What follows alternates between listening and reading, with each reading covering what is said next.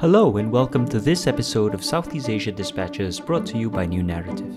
I'm your host, PJ Thum. Southeast Asia Dispatches is a fortnightly podcast series bringing you news, interviews, and perspectives from around the region. In this episode, we speak to a Thai democracy and human rights activist about his arrest under the country's lèse-majesté law.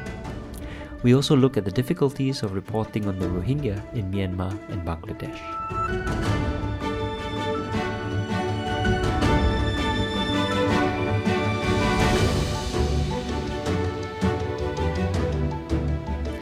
Thailand has an extremely harsh law criminalizing insulting the royal family. This is known as the lèse-majesté law. This law makes scrutiny of the wealthy and powerful royal family all but impossible inside the kingdom. The law has been often criticized for its unclear boundaries and broad application, which leaves it open to political abuse.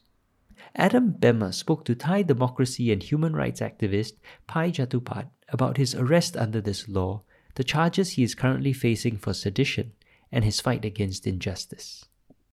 Hello, my name is Pai Jatupat Bunpatala Laksa. This is Pai Jatupat, formerly known as Pai Dowdin, because of his association with the Dowdin Law Student Group at the University of Khon Kaen.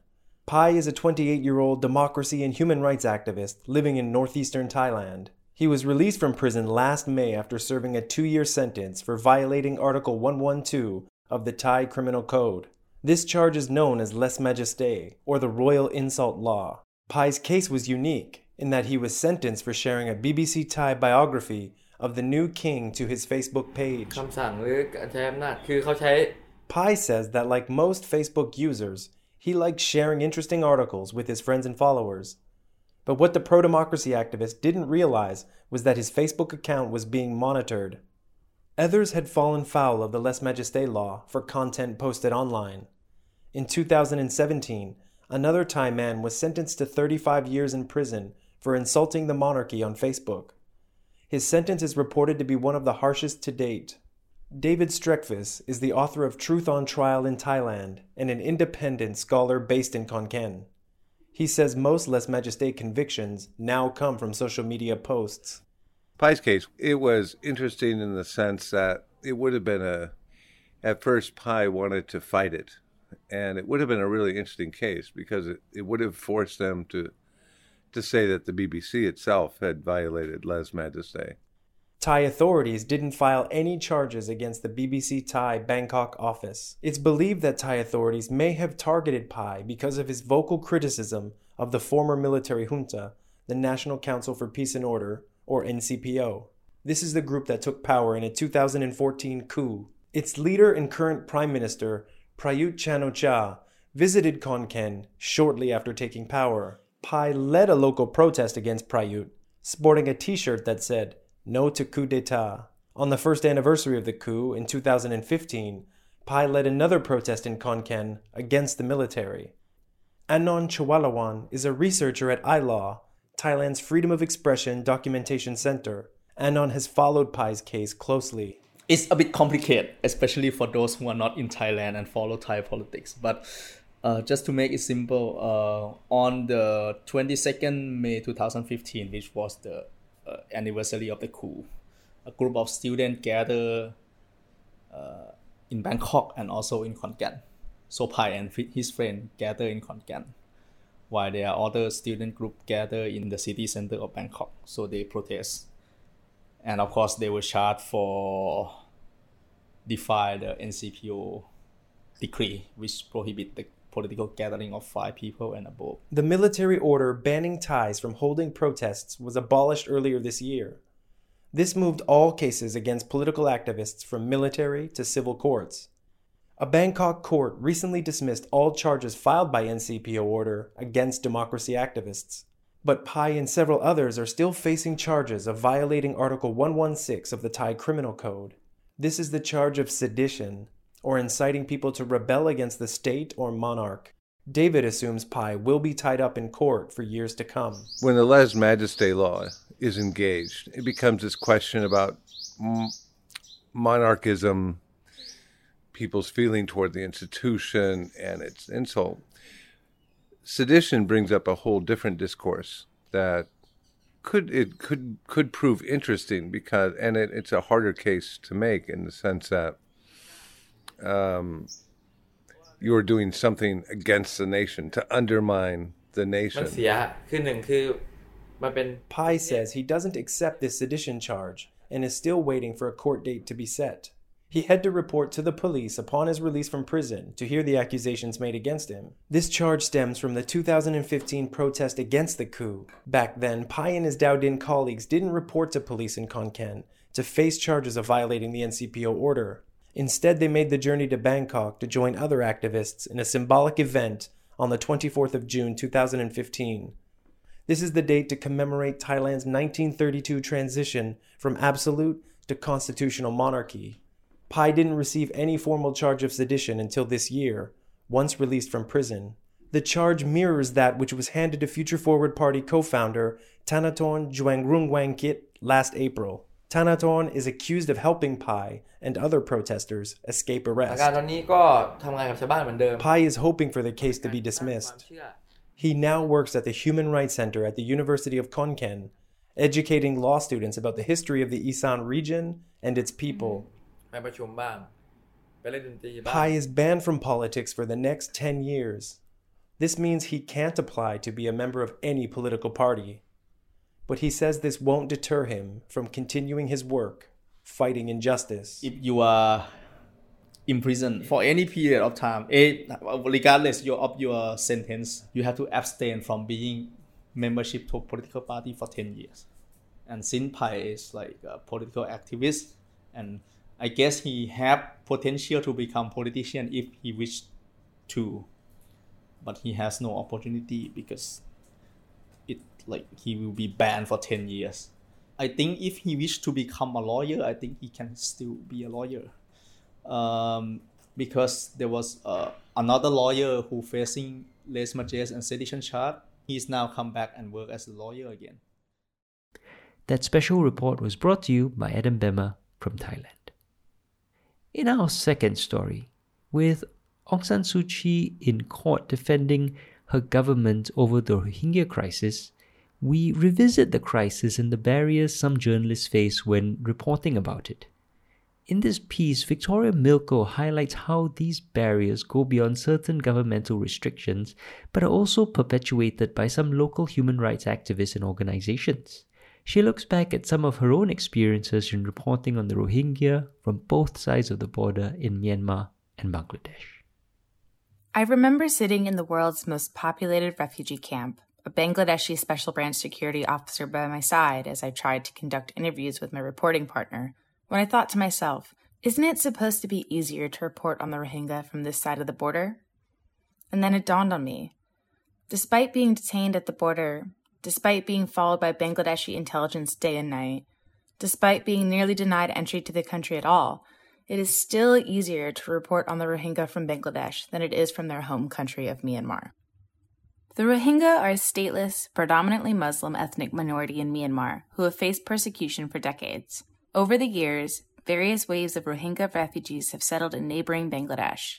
The largest wave of refugees came in August 2017, when the Burmese military launched what they called clearance operations in Rakhine after the Arakan Rohingya Salvation Army, known as ARSA, attacked police outposts in the state. The attacks by the Burmese military were swift and brutal. In the weeks following the military crackdown, it's estimated by the United Nations that over 740,000 Rohingya fled their homes, crossing by river, sea, and land into neighboring Bangladesh as their villages were burned and their fellow Rohingya raped and murdered. The attacks have been said to have the hallmarks of genocide by UN officials and are now the subject of a trial at the International Court of Justice, while the International Criminal Court is concurrently leading a preliminary investigation. As a reporter based in Myanmar, it's been my responsibility to report on the ongoing crisis with as much accuracy, fairness, and transparency as possible. Yet it's been nearly impossible to do so in Myanmar due to the government doing what it can to erase the existence of the Rohingya. In Myanmar, the Rohingya are not listed on the official list of races that was arbitrarily created by a previous military government. In the eyes of most people I've spoken to in Myanmar, the Rohingya don't exist. They're illegal Bengalis, they tell me, implying the Rohingya are illegal immigrants from Bangladesh and therefore not permitted the same rights as citizens of Myanmar. Using the word Rohingya instead of Bengali with almost all government officials or local human rights activists and organizations will earn you a spot on their blacklist.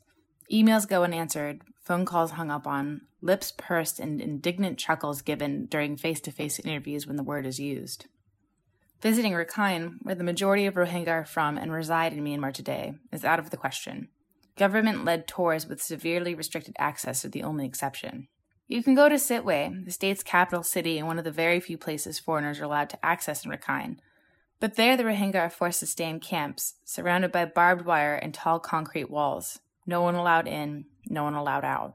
I tried to visit the Rohingya in Sittwe in 2017, months before the attacks occurred, but I was denied access by the government with no explanation. "Cannot," they said, waving me away from the local government office. "Go back to Yangon now." This sentiment is echoed by the highest levels of government as well.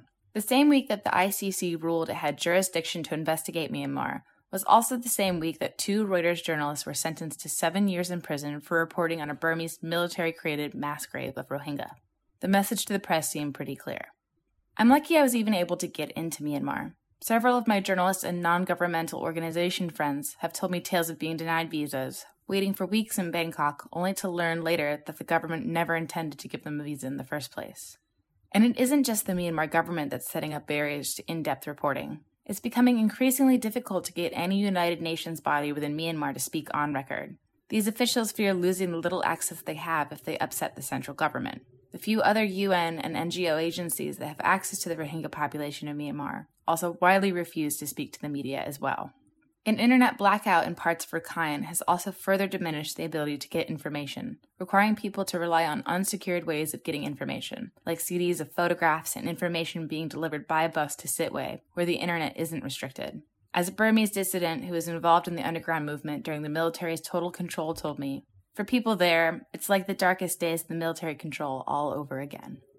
Having this information and these experiences, I knew that I would have to go to Bangladesh in order to report on the Rohingya the way I wanted to, without the influence of the Myanmar government. So after saving thousands of dollars to pay for the expenses it would take, I went. A majority of those who fled over 2 years ago and in the years before remain in the camps in Cox's Bazar, Bangladesh, living in cramped conditions and granted subpar human rights. As you approach the camps via one of the uneven roads, cell phone reception becomes spotty, sometimes failing altogether. Upon entering the camps, you don't realize it at first, but the bamboo and tarp structures quickly become crowded. The smell of thousands of people being crammed into small spaces starts to penetrate your nostrils. You hear people all around you, even if you can't see them, many of them staying inside their hot makeshift huts. It's hard to understand the size and scope of the camps and the people that live inside of them, even from the top of a hill that shows you an endless horizon of displaced people. Walking through the camps for the first time, nearly 2 years after the attacks, I felt grateful to even be there. The day before, my reporting partner and I were pulled out of immigration line and taken to a counter where we spent hours watching various men with several phones ignoring our journalist visas, instead looking at our passports filled with Myanmar stamps, questioning us and making calls to what I can only assume were various security and intelligence agencies. At one point, a woman working there said to us, "It's because you're from Myanmar. We hate Myanmar. Look at the problems they cause for us." Eventually, we were let through, grateful that our 7-day visas wouldn't go to waste. But the troubles were far from over. In the following days, we were followed by plainclothes special branch security.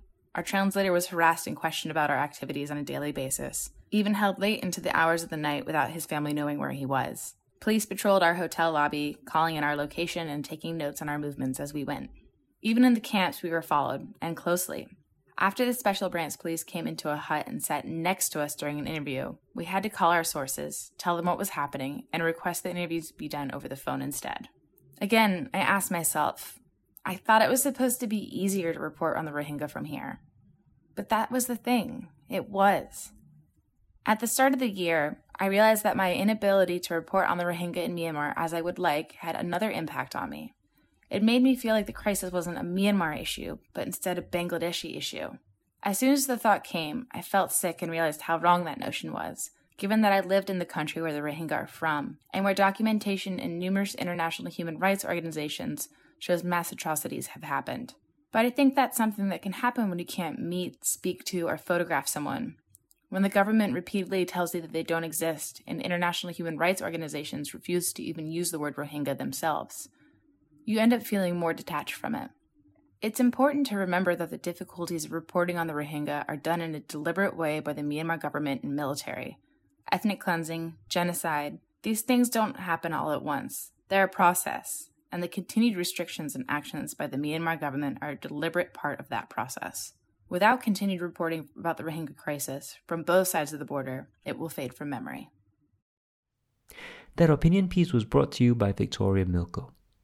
And that's all for this episode. We'd like to thank our contributors, Adam Bemma and Victoria Milko, for making this episode possible. Check out our website at newnarrative.com/hello for more stories from Southeast Asia. And if you'd like to support what we're doing, then please consider subscribing to New Narrative at newnarrative.com/join. Subscriptions start at just $52 a year. That's just $1 a week. This is PJ Thumb wishing all of our listeners a great week ahead. Sampai jumpa.